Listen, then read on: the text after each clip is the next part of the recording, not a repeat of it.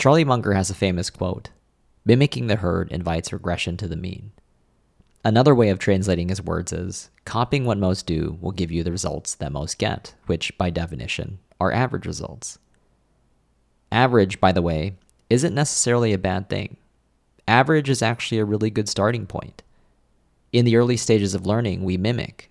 We do as the experts do to understand the craft that we are learning.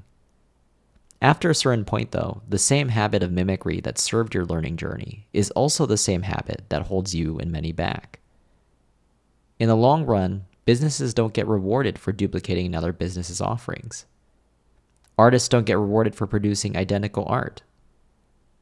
The opposite of Munger's quote might sound something like this: deviating from the herd invites transcendence beyond the mean. Or, put another way, being original invites getting extraordinary results. Sometimes, by the way, extraordinarily bad results. Originality, by definition, is untranslatable. It represents something unlike what is known.